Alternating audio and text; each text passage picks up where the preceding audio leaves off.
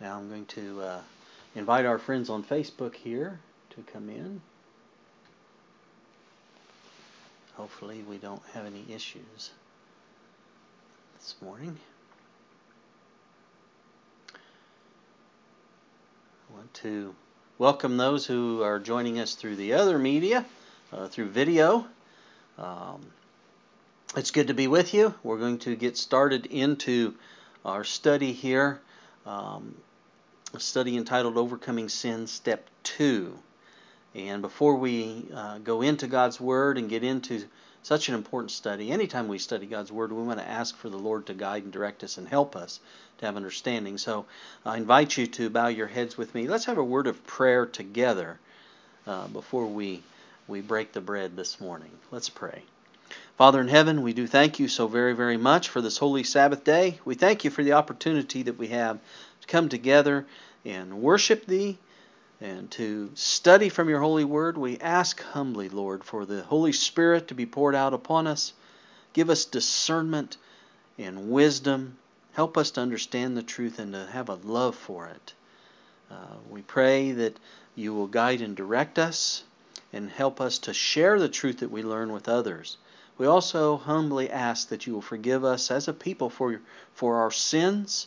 We claim the blood that Jesus shed there on Calvary for us. And we pray that we may be a witness to those around us before probation closes, and that many will come to know Jesus and fall in love with Him too. We pray for those who couldn't be with us today. We pray for those who are listening, those who will be watching this study in the future. May their hearts be touched. We also lift up before you those who are sick and ill, physically, emotionally, spiritually. We pray that you will bless them and draw them closer to Thee. We also lift up a special prayer for the medical missionaries and those who are stepping out in faith. We pray for blessings there as well. Give me the words to speak this morning. I humbly ask in the name of Jesus Christ, who is so worthy. Amen. Amen and amen.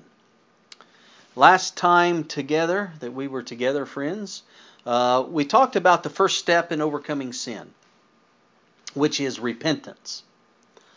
That is, repentance is our first step as we receive it, but it's not God's first step. There is a step on God's part before repentance can take place, and that is convicting us of sin. And unless we understand that there is a right and wrong, conviction can't bring us to repentance. And so, let me give you an example. There are millions of Christians today, and this is true. There are millions of Christians today, that's not an exaggeration, friends, that don't realize that violating the fourth commandment is sin. And since they feel no guilt for breaking the Sabbath, how can they repent of something they're not, convicted on? Remember, Paul, he speaks about this. He says, where there is no law, there is no sin. But you see, God winks at that kind of ignorance. But when people know there is a law and what sin is, then conviction can bring repentance. And it's their part then to receive that gift. See, Acts 17:30. Some people just gloss over the last part of this scripture. They hang on to the first part, see, as an excuse for them to sin. Because Acts 17:30 says, in the times of this ignorance, God winked at, and they'll stop right there. Well, God winks at my sins. No. If you have an opportunity to know the truth, you're held accountable for that, see. And most people in the world today have an opportunity to know what the truth is. But the last part of that scripture says, but now commandeth all men everywhere to repent. And so comes a time when you're shown the truth, you have an opportunity to know the truth, you're shown it, and you're held accountable for your decision. And you have to make a decision. Now, it is true, we do have to study the Bible to know what is right and wrong. We have to educate our conscience, and we talked about that in an earlier study about the will and the conscience. And we have to educate our conscience properly. The thought came to my mind when I was when I was young, and I wasn't a Christian when I was young, and I was very active in sports, and I had coaches, and the old saying is, practice makes perfect. And then someone put a little bug in my ear and said, well, now wait a minute, there's good practice and there's bad practice. And so perfect practice is good practice, right? And so you have to have the right kind of practice, right? And so we do have to study the Bible to know what is right and wrong. We have to educate our conscience properly in order for conviction of sin to bring guilt. But it doesn't always come from studying the Bible directly. But that is true more so after we come to Christ and we accept Him as our Savior. I'm talking about that sanctification process as we get deeper into the Word of God. But at first, with conviction and repentance, at first it's not necessarily the case that we know anything about the Bible. Thinking of my own experience, when I came to Christ, I had rarely ever held a Bible in my hand. Let alone read one. I had a basic, limited understanding of right and wrong, like most people do. I was taught the golden rule. My parents stressed the golden rule. But I didn't know that sin is the transgression of the Ten Commandment laws, it says in 1 John 3:4. I didn't know that. I didn't understand that. So when I say repentance, friends, is the first step in overcoming sin, I'm including within that step the truth that God first takes the initiative towards us to bring us to repentance. And I hope that makes sense. Does that make sense? And let me share this with you too, friends. God always takes the initiative towards us. When man fell, his nature was changed to one that was at enmity with God. Romans 8 verse 7. Because the carnal mind is enmity against God, for it's not subject to the law of God, neither indeed can be. Enmity means hatred. Okay? So man had a natural hate for God after the fall, and he had a hate for the things of God. Hence, he was not moved to seek God, so God must seek him. And this God did right there in the garden immediately after man fell. We read in Genesis 3 and verse 9, and it says, And the Lord God called unto Adam and said unto him, Where art thou? So God was looking for man. He is taking the initiative, because man never would. And I want you never to forget that, friends. Never forget that God always takes the initiative towards us. And I praise Him for that. And we all should praise Him for that and thank Him for that, because unless He did that, none of us would be saved. None. Because we're not naturally inclined to seek God. Romans 5 and verse 8, Paul says, But God commendeth His love toward us. See? In that while we were yet sinners, we yet had that enmity, hated God, hated the things of God, Christ died for us. And this is what it means to be justified by Christ. It is justification by faith. Remember, the third angel's message is justification by faith in verity, as we read the last time we were together. And you can't be justified by faith without repentance. And neither can you be justified by faith without confessing your sins. The two steps come very close together. See? Now, what does it mean to confess? What does it mean? Well, 1 John 1:9, when John says, confess our sins, the Greek word there means to admit the truth of an accusation. Essentially what you're doing, you are saying that the accusations against you are true. You agree with them. That's what it means to confess. But I want you to know that it implies more than just a mere admission. See? Because I'll tell you, I have people say some things to me that are just remarkable, at least I think. And I think back when I had this struggle I kind of said the same such things. And it's because self doesn't want to die. See? It doesn't want to give up. But I've had people say things to me, and maybe you'll recognize some of these. Well, I know I do wrong. That's just the way I am, so get used to it. Have you ever had anybody have that kind of attitude? When you bring up this topic? Or they might say, well, I didn't really intend to do such and such, such and such, but that's just the way I am, and I'll always be that way. Or this one, that's the way that I'm made, and I'll never change. So you just have to live with it. Well, friends, is that the confession that God is asking from us? Sorry that I sinned, God, but that's just the way I am. Oh, by the way, thanks for forgiving me. No, my friends. No. Confession is meant to be more specific than the mere admission of sinfulness. The recognition of the precise nature of a sin and an understanding of the factors that led to it, they're essential, beloved, to true confession. And also to building up strength to resist a similar temptation if and when it reoccurs. Let me share this with you. It's from a book entitled Steps to Christ. This is on page 38.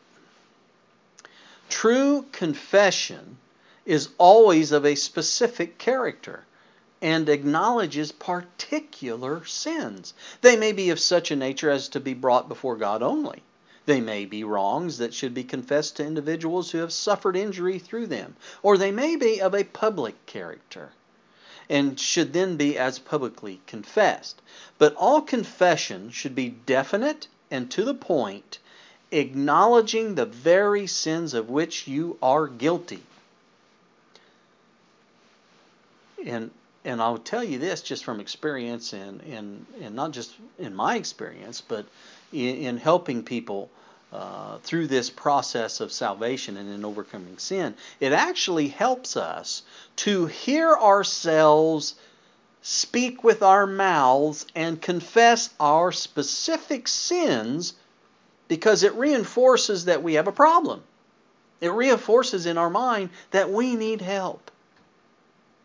And we're seeking forgiveness. We need help from someone. And we need help from the only one, actually, who can help, and that's Jesus Christ.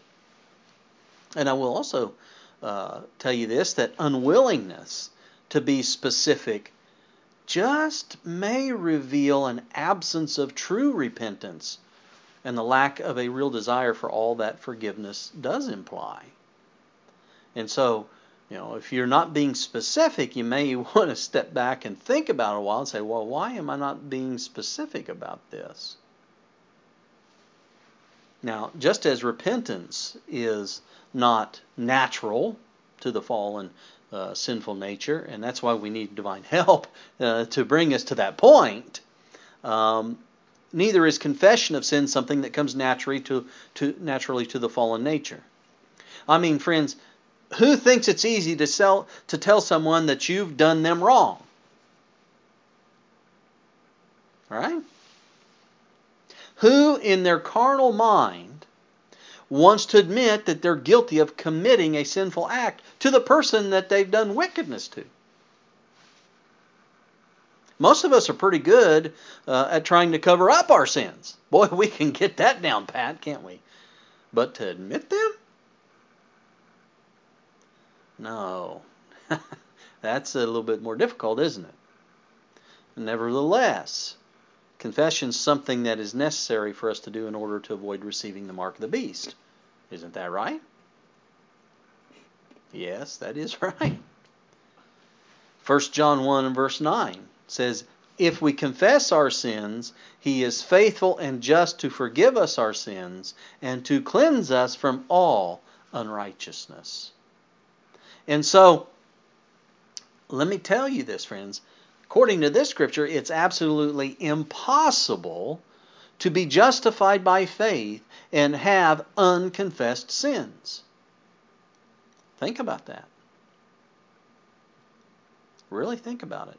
You can't be cleansed from all unrighteousness and have the faith of Jesus and the patience of the saints, as it says in Revelation 14:12, that the last generation, this time we're living in, that's who the saints are described as, you can't have that without confession.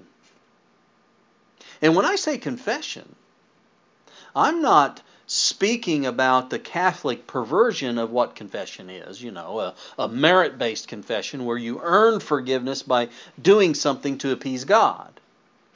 That is the antithesis of justification by faith, friends.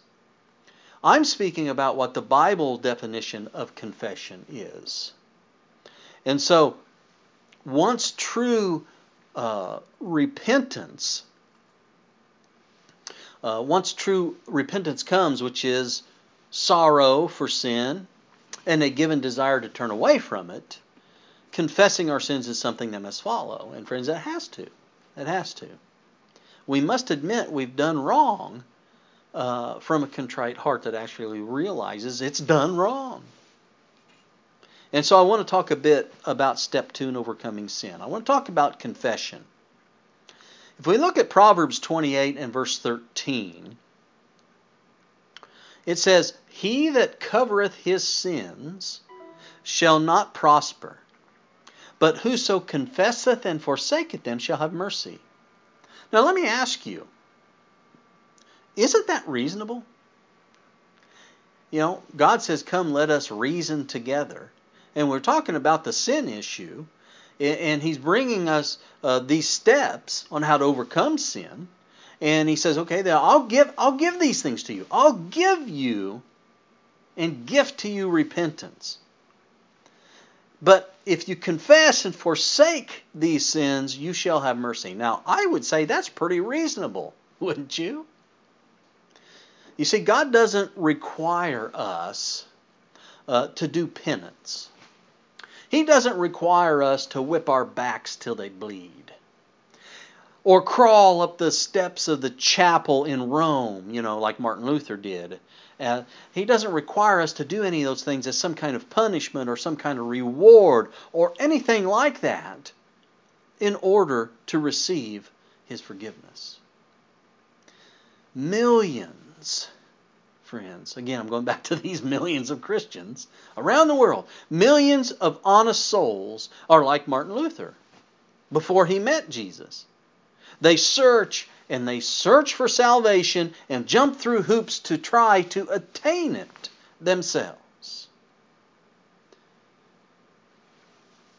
It was in a last-ditch effort, if any of you know the history, Reformation, do any reading, in a last-ditch effort to find salvation while he was in Rome, that Luther, let me get my tongue straightened out here, Luther decided to climb the steps of the Scala Sancta at the Chapel of St. Lawrence.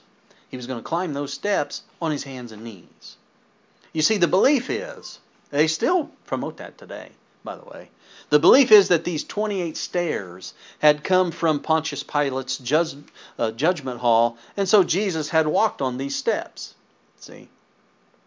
So Luther, here he is, he's trying to get the guilt removed from him for his sins and have salvation and have peace, the peace of God. So he crawls up each stair, and as he goes to each step, he repeats the Lord's Prayer, and he kisses each stair, and just he's hoping for salvation. He's hoping that the guilt is removed. And it was on these steps one day, while he was doing these things, that justification by faith hit him like thunder.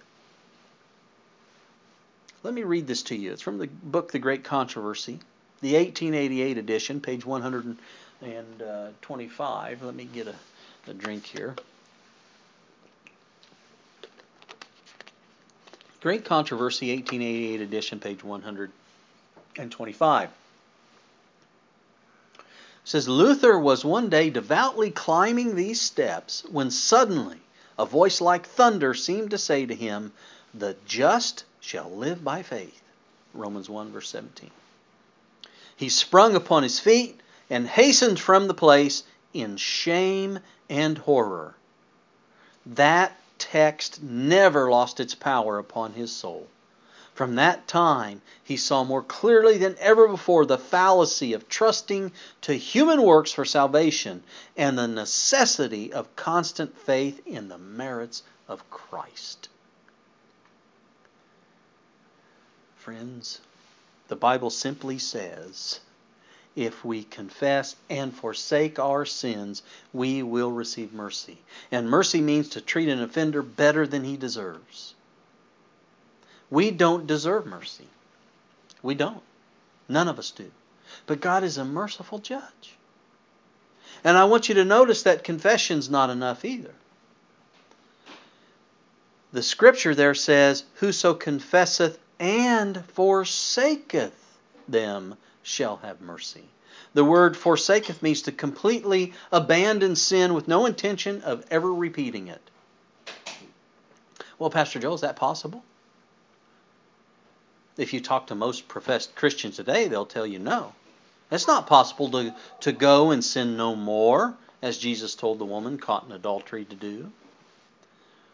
But that, we're saved in our sins because, you see, that's just the way I am. And you'll have to get used to it, right? And where do you suppose these millions of Christians get such an idea? That's what they're being taught by their spiritual leaders. And I'll tell you, friends, that those leaders will one day have a fearful price to pay for their negligence to rightly divide the word of truth. Excuse me? Yes.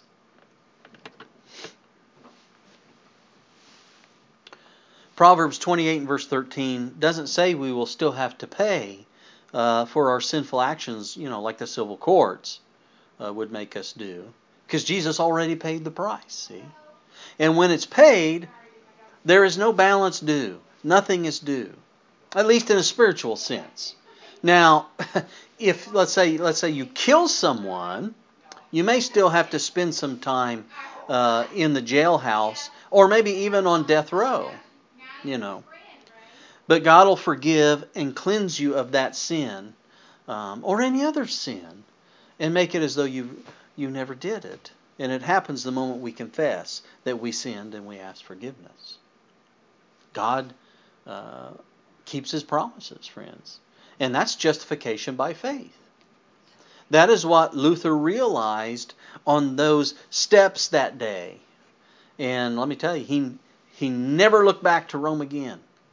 He never looked back to that system at all. In fact, they wanted to murder Martin Luther because of his opposition to the religion of Rome. And not only are we to confess our sins to God, who alone can forgive them, but James 5 and verse 16 says, confess your faults one to another, and pray one for another, that ye may be healed. The effectual fervent prayer of a righteous man availeth much.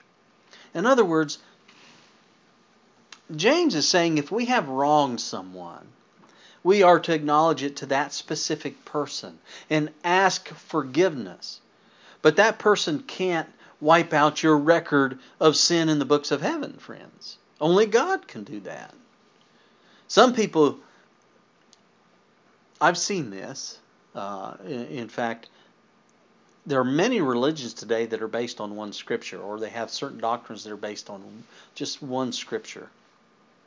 And that would be okay if they interpreted that one scripture correctly, But some people use this scripture here in James to teach that the Bible allows us to confess our sins to a priest. Like a Catholic priest by way of a confessional. But the only time, and be clear about this, friends, the only time you would ever confess a sin to a priest is if you have sinned against that priest. And you never need to use a confessional. Ever. The Catholic Church calls it auricular confession. That's what they call it. Auricular confession is the revealing of sins by word of mouth on the part of the one who has sinned into the auris, or ear, of a priest. And that's what the confessional box in every Catholic church is for. But friends, the Bible doesn't teach any such thing. Doesn't teach it in the Old Testament, doesn't teach it in the New Testament. You can't find it anywhere. This is purely a man-made teaching that should never be practiced because it does a lot of harm to the one that hears and the one that confides in a man that claims to be able to forgive their sins. And that's God's prerogative alone, isn't it? And so we should never confess our sins to any person we have not sinned against. Ever. Wrong deeds secretly done are to be confessed to God alone. Sins that involve others are to be confessed also to those who have suffered injury as you're seeking forgiveness and to be reconciled with them. And notice Matthew chapter 5, verse 23 and 24. Jesus lays this out, actually. He says, "Therefore, if thou bring thy gift to the altar, and there rememberest that thy brother hath aught against thee, leave there thy gift before the altar, and go thy way. First be reconciled to thy brother, and then come and offer thy gift." If we have wronged someone, we are to go to that person and make things right. And then God will accept our worship. But to go to another sinful human being that knows nothing of your sin and open up the secret recesses of your soul and follow the instructions of a man that may be more sinful than yourself, friends, that's not going to help you one bit. In fact, it will possibly, unless there's a change like we saw in Martin Luther, it will do you eternal harm if you continue to do that. There are millions of people that do this every day around the world, but they're none the better for it because they're going to the wrong source to find the kind of forgiveness that they need. I mean, they may feel better afterwards because they think they've done what God requires, but their sins are still registered in the book of heaven and can only be atoned by the shed blood of Christ.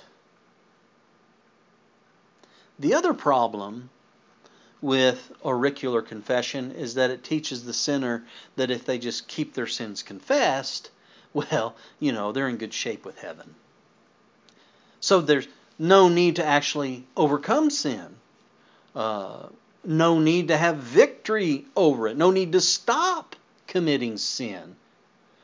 You just have to keep them confessed and go on living life believing that God accepts you the way you are with no real change necessary. I am what I am. You'll just have to get used to it. Oh, by the way, thank you, God, for forgiving me. This is why the Catholic Church came up with the idea to sell indulgences. They sold indulgences as a way to gain riches that would support whatever the Pope would want. And do you know what I mean when I say indulgences, to sell indulgences? Let me share this with you from the book again, The Great Controversy, this time page 59. Notice this statement of explanation about selling indulgences. It says, the people were also taught, now this is back during the Dark Ages. But let me tell you, they still do the same thing today. Don't think this is just some warped thing they did back in the Dark Ages. It's still done today. The people were also taught that by the payment of money to the church they might free themselves from sin, and also release the souls of their deceased friends who were confined in the tormenting flames.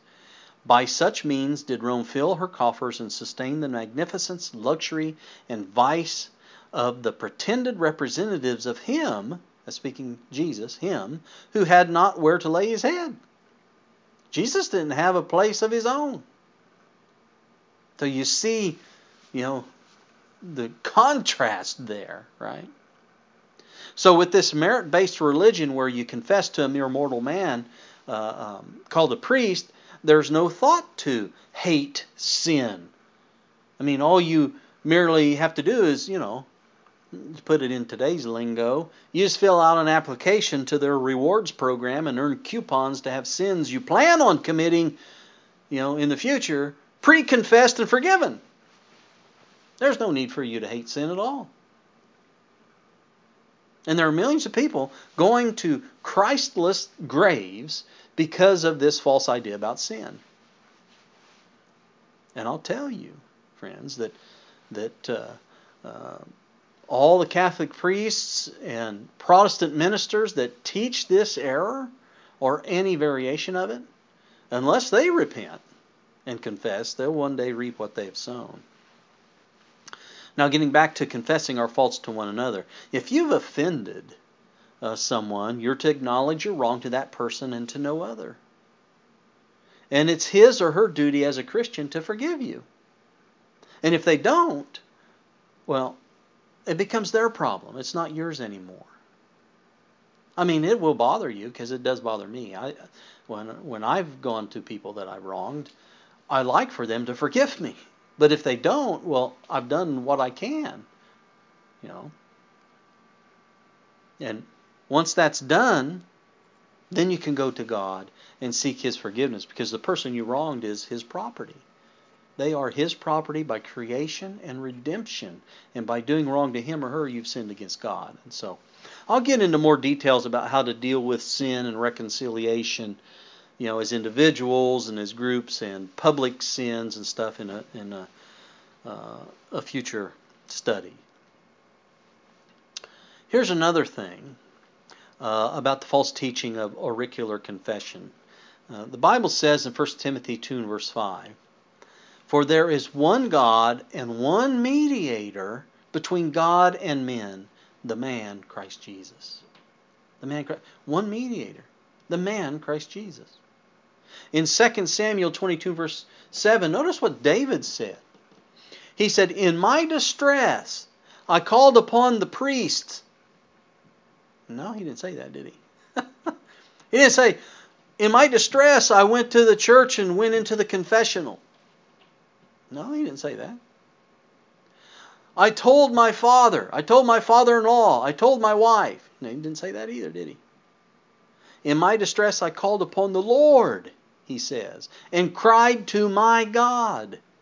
And He did hear my voice out of His temple, and my cry did enter into His ears." Whose ears? The Lord's ears. Not the ears of your church leaders, not the ears of your priest. Why would we want to tell our sins, friends, to another sinful human being when we can go directly to God and cry into His ear? And God wants us to do that. One of the founding principles of the Protestant Reformation is the priesthood of all believers. In other words, we can come boldly to the throne of grace through the merits of Christ and not have to go through some other person. The Catholic priest or your pastor or your church leaders or your spouse or your best friend are not your mediator, friends. It's the man Christ Jesus. Your case is to be brought before Him, and Him alone is your high priest that's in the sanctuary above. The one, friends, who was tempted in all points such as we are, yet without sin. He has promised that He will cleanse you from every stain of wrongdoing. He'll give you the power through His Holy Spirit to go and sin no more. And to go and sin no more is the difference after confession between true and false religion, my friends. That's the difference. So if you're attending and supporting a church that teaches you that you're in a saved condition, even while you have ongoing sin in your life, I would advise you to find another church without delay, because it's dangerous to your eternal life for you to go there. And let me warn you not to think that God won't hold you personally accountable for attending and supporting a church like that, because He will.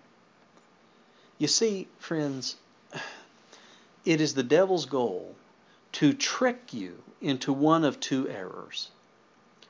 To fool you into thinking you can be saved by your own merits, or that you can be saved in your sins. And sad to say, nearly all churches today teach one or the other of these two falsehoods. But if we would find true forgiveness and acceptance and power to live the Christian life, we must humble our souls before God And we must acknowledge that we have sinned.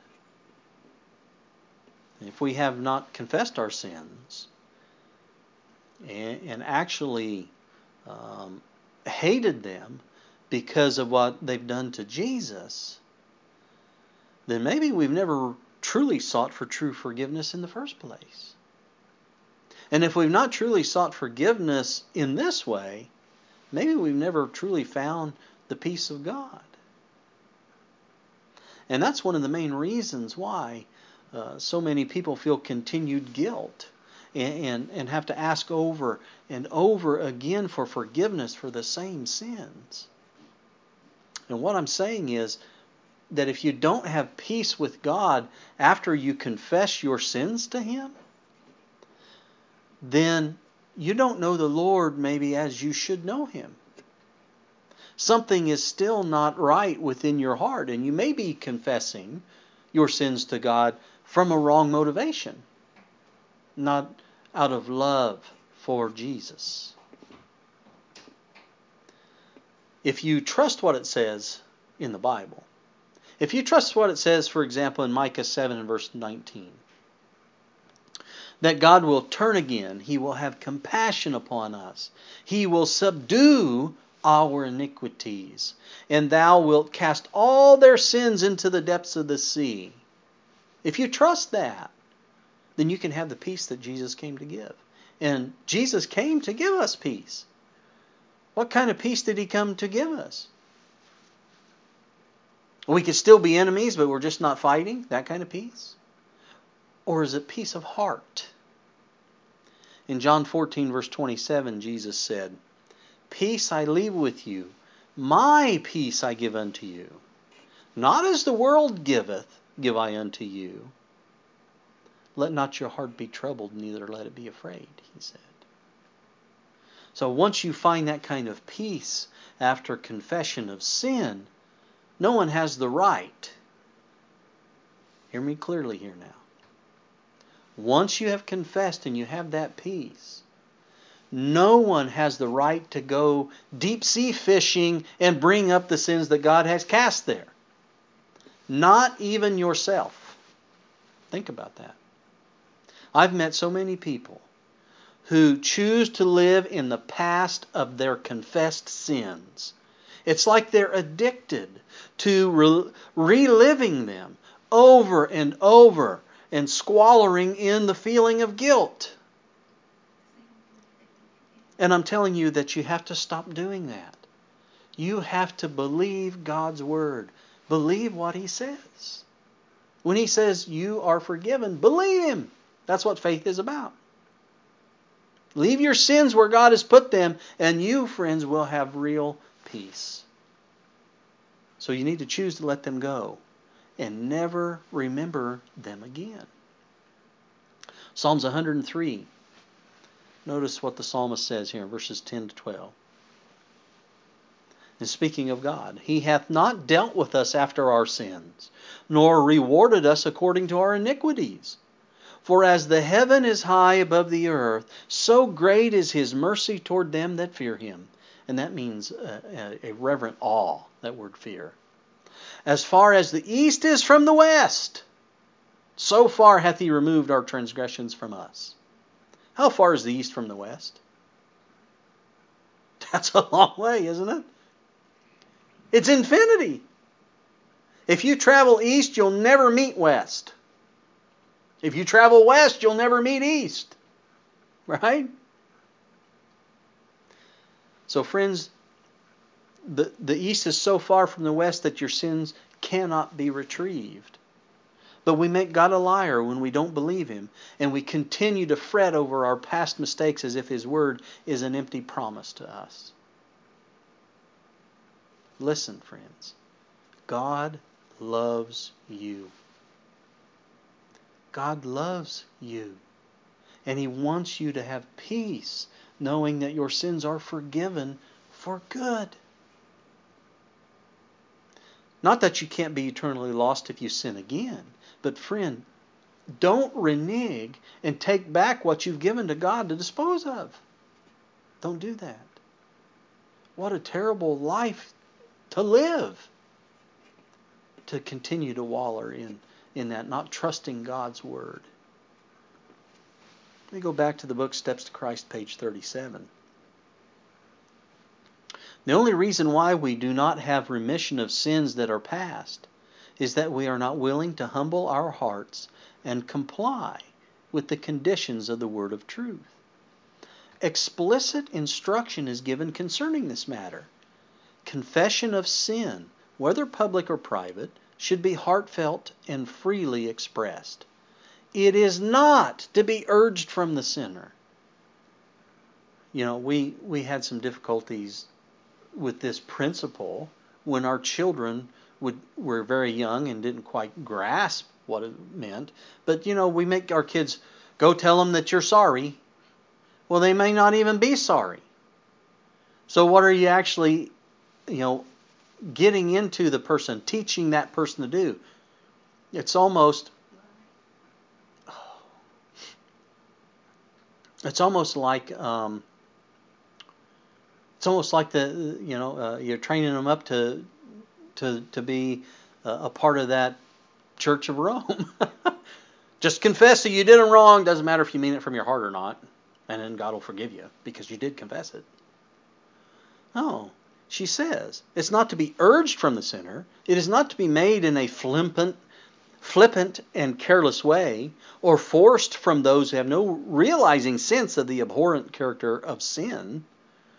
The confession that is the outpouring of the inmost soul finds its way to the God of infinite pity. The psalmist says, "The Lord is nigh unto them that are of a broken heart, and saveth such as be of a contrite spirit." So you have to mean it from your heart. See? I remember several years ago, almost 20 years, I think, when I came back to the Lord after being away for a number of years, I was listening to a sermon by Pastor C.D. Brooks. Bless his soul. May he rest in peace. And he was speaking about repentance and confession. And the reason I remember that, I'll share with you the reason why I remember that. It's because I didn't think I had anything at that time to confess, because, I had just recently come back to the Lord, and I believed I had confessed, all that I knew to Him, and I trusted His word that I'd been forgiven. And so I didn't believe that I was doing anything that I was, unaware of to violate any of the commandments of God. But after that sermon, and I went to pray, I prayed that if there was anything in my life that needed to be confessed, or if I was doing anything ignorantly that I shouldn't be doing, or if I had wronged someone, or if there was anything at all registered against my name in the books of heaven, that the Holy Spirit would reveal it to me so I could do what needed to be done to be right with God and to be right with my fellow man. And let me tell you, right away, a few things popped into my mind that I'd done in the past that I had forgotten all about. Things I had never taken care of in the way prescribed in the Bible. Things I didn't want anyone else to ever know about. But friends, God knew about them. And He let me know that things needed to be made right. Well, after that prayer, I had a very heavy heart. Very heavy heart, because I didn't want to do what the Lord was asking me to do. And I struggled with it for days. And I struggled whether or not I was going to obey the prompting of the Holy Spirit. And during that struggle, every time I tried to pray, these things would come back into my mind. It got to where I couldn't pray. I was afraid to pray because this is what was brought to me. So finally I said, "Okay, Lord, I'll take care of it. I'll do it." And I set about doing what needed to be done. One of the sins had to do with a previous employer. So I wrote to this former employer and explained the whole thing to him. And that I was a Christian, and I had to get it off my conscience and make restitution, because Jesus is coming soon. And I wanted to be ready for that great day of Christ's soon coming. And so I made it right as best as I could and asked him to forgive me. And he did. He was astonished that I would do such a thing. And I hope that it made some kind of impress upon his heart. But he did forgive me. He accepted my efforts to make it right. And friends, I'll tell you, it is amazing the peace that comes into your soul when sins are forgiven and things are made right. Now my conscience was clear, and I could pray again as I used to without these thoughts interrupting my communion with God. And so I tell you this because there might be something you need to make right. You may not remember it, but God has it. He has it on record.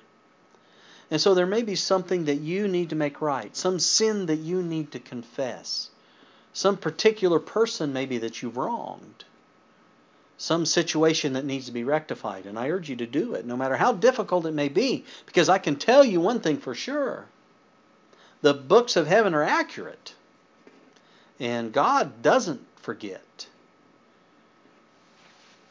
If the Holy Spirit, friends, is convicting you to do something, please do it as quickly as possible so you can have unbroken communion with God and have the assurance of eternal life. Because it only takes one unconfessed and unforsaken sin to bar your entrance to the holy Jerusalem, the holy city.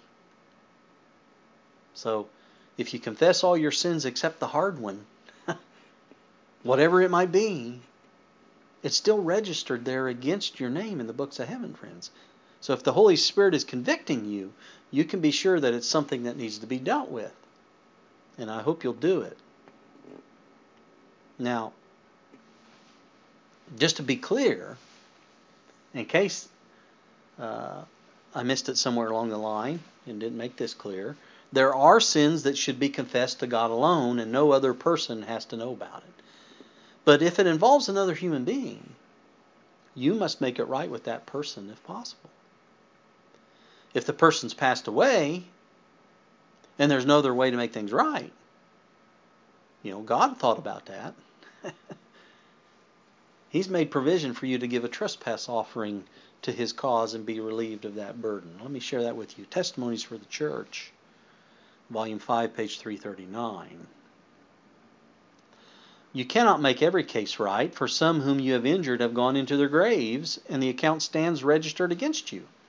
In these cases, the best you can do is to bring a trespass offering to the altar of the Lord, and He will accept and pardon you.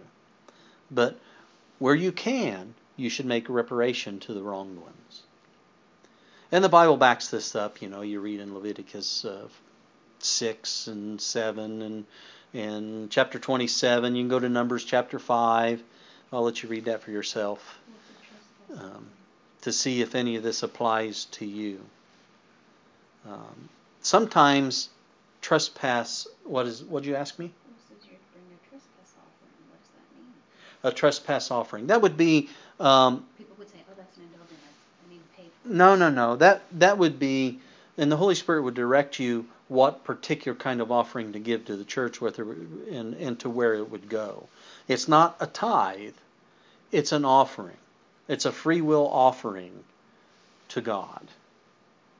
Because the person that you need forgiveness from has passed away. And so the whole purpose behind it is that God sees that in your heart you really want to reconcile that. So basically you're saying that getting on your knees, confessing that sin is not enough. You need to give an offering for it. Right. That's weird.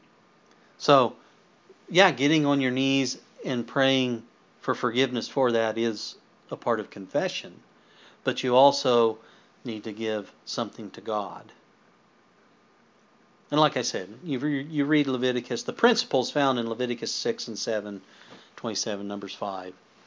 And I'll only say if we don't want to quit sinning, we've never really understood Jesus on the cross. I'll say that. And this has kind of been the theme. If you go back and watch all and listen to these studies That's kind of the theme. Jesus is everything to us. And we need to understand the cross. In fact, I started this whole series talking about the price of the cross. Take a look at all the apostles. For example, look at all the apostles and their life after the cross. Do you think they finally understood Jesus on the cross, what that meant? And because they finally understood it, you can see in their life that they repented and confessed as they grew in stature in Christ through that sanctification process. Look at Paul as a good example. Let me share with you Paul. Look at Paul. Paul repented and he confessed, right? He had a lot of confessions to make. Did you know that? He had to confess to the Jewish Christians. Can you imagine how humiliating, how terrible it would make you feel to have to go and tell people that I'm the one that was responsible for the death of your wife or your husband or your pastor or your deacon or your elder? Paul had to make those personal confessions and ask forgiveness from these people. Friends, there's no such thing as salvation without confession. Sins that are unconfessed are unforgiven, my friends, and time's running out on this earth. Probation's not going to last forever. Sins that are unconfessed are written in the books of heaven against our names. If we don't confess them, we'll meet them at the end of the millennium, the end of the 1,000 years, because they'll still be written there. Do you want to know what the unpardonable sin is? People ask me this. You know what the unpardonable sin is? I'll tell you what it is. The unpardonable sin, are you listening? The unpardonable sin is any unconfessed sin that you have. It's as simple as that. That's what it is. If you do not confess all your sins, all of them, you will not be saved. If you hang on to just one unconfessed sin, you see, it grieves away the Holy Spirit. And eventually you'll be lost because of it, because the Holy Spirit, you've grieved Him away, and He's not going to knock at the door of your heart and say, you need to repent of this. We need to be reconciled back together. But you're refusing to. That's what the unpardonable sin is. So, if you find those things difficult, it's just easier not to sin. Right. My wife said, so if you find this process of reconciling difficult, then don't sin against anybody. Well, there's an answer. But now I have a question for you. We're talking about confession. So my question is, so why confess? Why confess? Doesn't God already know that we've sinned and what each one is? I mean, there is a record of my sins, right? Did God forget? And he needs me to remind Him so I can be forgiven? Oh, by the way, God, did you remember that I did this? No, I forgot about that. Well, yeah, I did. Can you forgive me? Is that the way it is? Well, let me share a few quotes with you, and then I'll share some reasons why we are to confess our sins. Here's a statement out of Review and Herald from June 3rd, 1902. Our God is a jealous God. He will not be trifled with. Those who make straight paths for their feet must confess their sins. Then God's wisdom will overrule their mistakes for their own good and for the good of His people. He will give them the heavenly anointing, and they will see that His hand is leading His people in the right way. They will see how dangerous was the path upon which they entered when they allowed Satan to control them. That's an interesting statement. There's some things there. Why do we confess? Do we want the heavenly anointing? Do we want God to bless us? Sure we do. Here, from the same article. No way has been provided by which men can pass lightly over their errors. The only safe way is to send sins beforehand to the judgment by coming to Christ with the humility and simplicity of a little child. Men must confess their sins, else they will be left in hardness of heart. Light rejected becomes to the rejecter darkness blacker than the darkness of midnight. Remarkable. Do we want to have soft hearts or hardened hearts? We need to confess our sins. From Signs of the Times, December 4th, 1884. If we consciously cherish envy, malice, or any evil in our hearts, our worship is only mockery in the sight of God. We must confess and forsake our sins. We must search our hearts and see that everything is put away that grieves the dear Savior. We must be living examples of the transforming grace of God. But when we have done all on our part, we may come to Jesus in humble faith, and He will hear our prayers, for His word is pledged. Do we want our worship to be a mockery? Or do we want God to accept our worship? Manuscript Releases, Volume 9, page 252. Now this is a work of humility at this time, and we must confess our sins and get nearer to God so He can write pardon against our names. Do we want to be pardoned for our sins? Well, that's why we confess them. Here's the last one. 1888 Materials, page 575. My brethren, and let me tell you, there's hundreds and hundreds more. My brethren, if you expect your sins to be blotted out by the blood of Christ, you must confess them. You want your sins blotted out? And so, friends, I ask the question, why confess? And I get this question pretty often, really, when I first share the gospel with others. And I'll tell you, people have a right to know why God asks us to confess our sins to Him. So here are 12 reasons 12 reasons to confess our sins from what we've looked at in our study here at this time. Why do we need to confess our sins? Number one, so I can admit that the binding claims of God's moral law are just. If I didn't believe that God's law was just, I wouldn't even bother with it, would I? But because I do, I have to confess my sins. I've broken that law. Number two, so I can be shown mercy and compassion. God promises that to us. Number three, so I can send my sins beforehand to the judgment, so they can be dealt with then. Not that, I'll be standing by myself then without an advocate before God. I can send them beforehand. Number four, so God can overrule my mistakes and I can have pardon written next to my name. In other words, I can be forgiven. I need to confess my sins so I can be forgiven. It's just like any other court. You need to make sure that the judge knows that you're of a contrite heart and say, I am sorry I did this. I won't do it again. Only we say that to God, who is our judge. Number five, so I can gain the heavenly anointing. So I can receive the gift of the Holy Spirit, who will help me to stop sinning.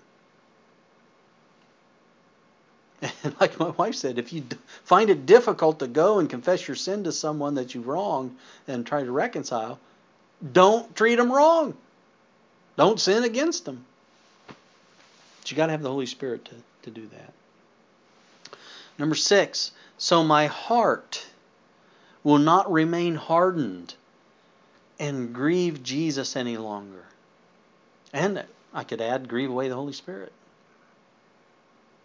Number seven, so my worship of God will not be a mockery. This is why I confess my sins.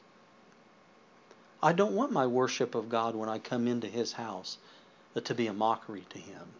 I want Him to accept my worship. Number eight, so my prayers will be heard and I can be nearer to God. If we don't even, the Proverb says, if we don't even listen to the law, God won't hear our prayers. I want my prayers to be heard. Don't you want your prayers to be heard? Do you want to be nearer to God? I want to be nearer to Him. Number 9, I confess my sins so I can have spiritual and physical healing. This is what James 5 is talking about.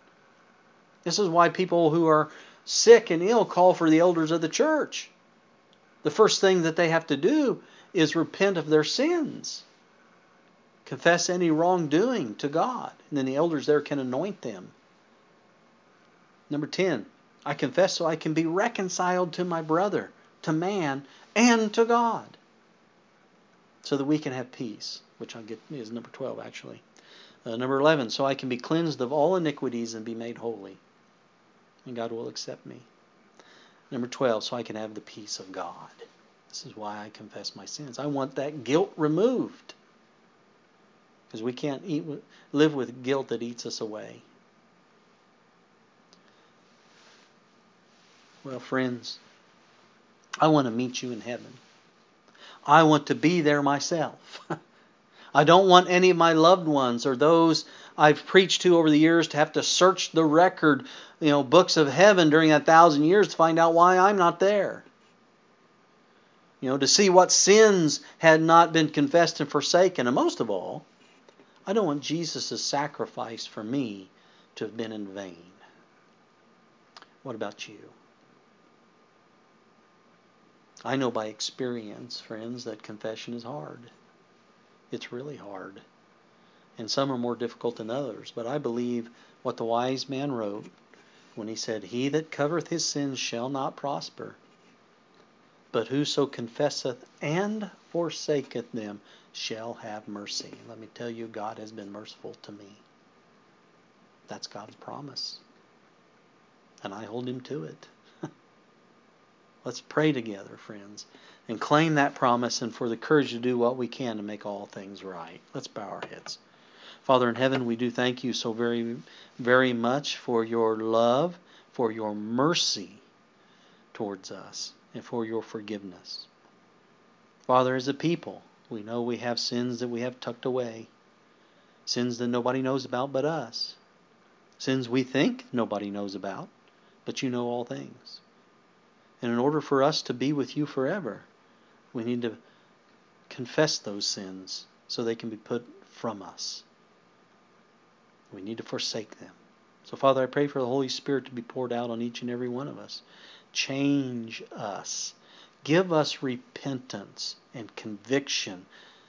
Bring those sins up before us in our minds so that we can do what's right according to thy word. So we can have reconciliation with our fellow neighbors and be reconciled to thee. We thank you so much that you have such love and mercy towards us and that this is possible. Time is running out. We want to do all that we can, not only for ourselves in confessing our sins, but we want to share the truth with others so they can be right with you as well. Please help us to be the witnesses you wish us to be. We thank you so much for Jesus, who died on the cross for us, who made it possible for us to have this second chance at eternal life. We praise his name and we praise yours today on this holy Sabbath day. And we thank you, Lord, for hearing this prayer, for it is indeed asked in the name of Jesus, who is worthy. Amen.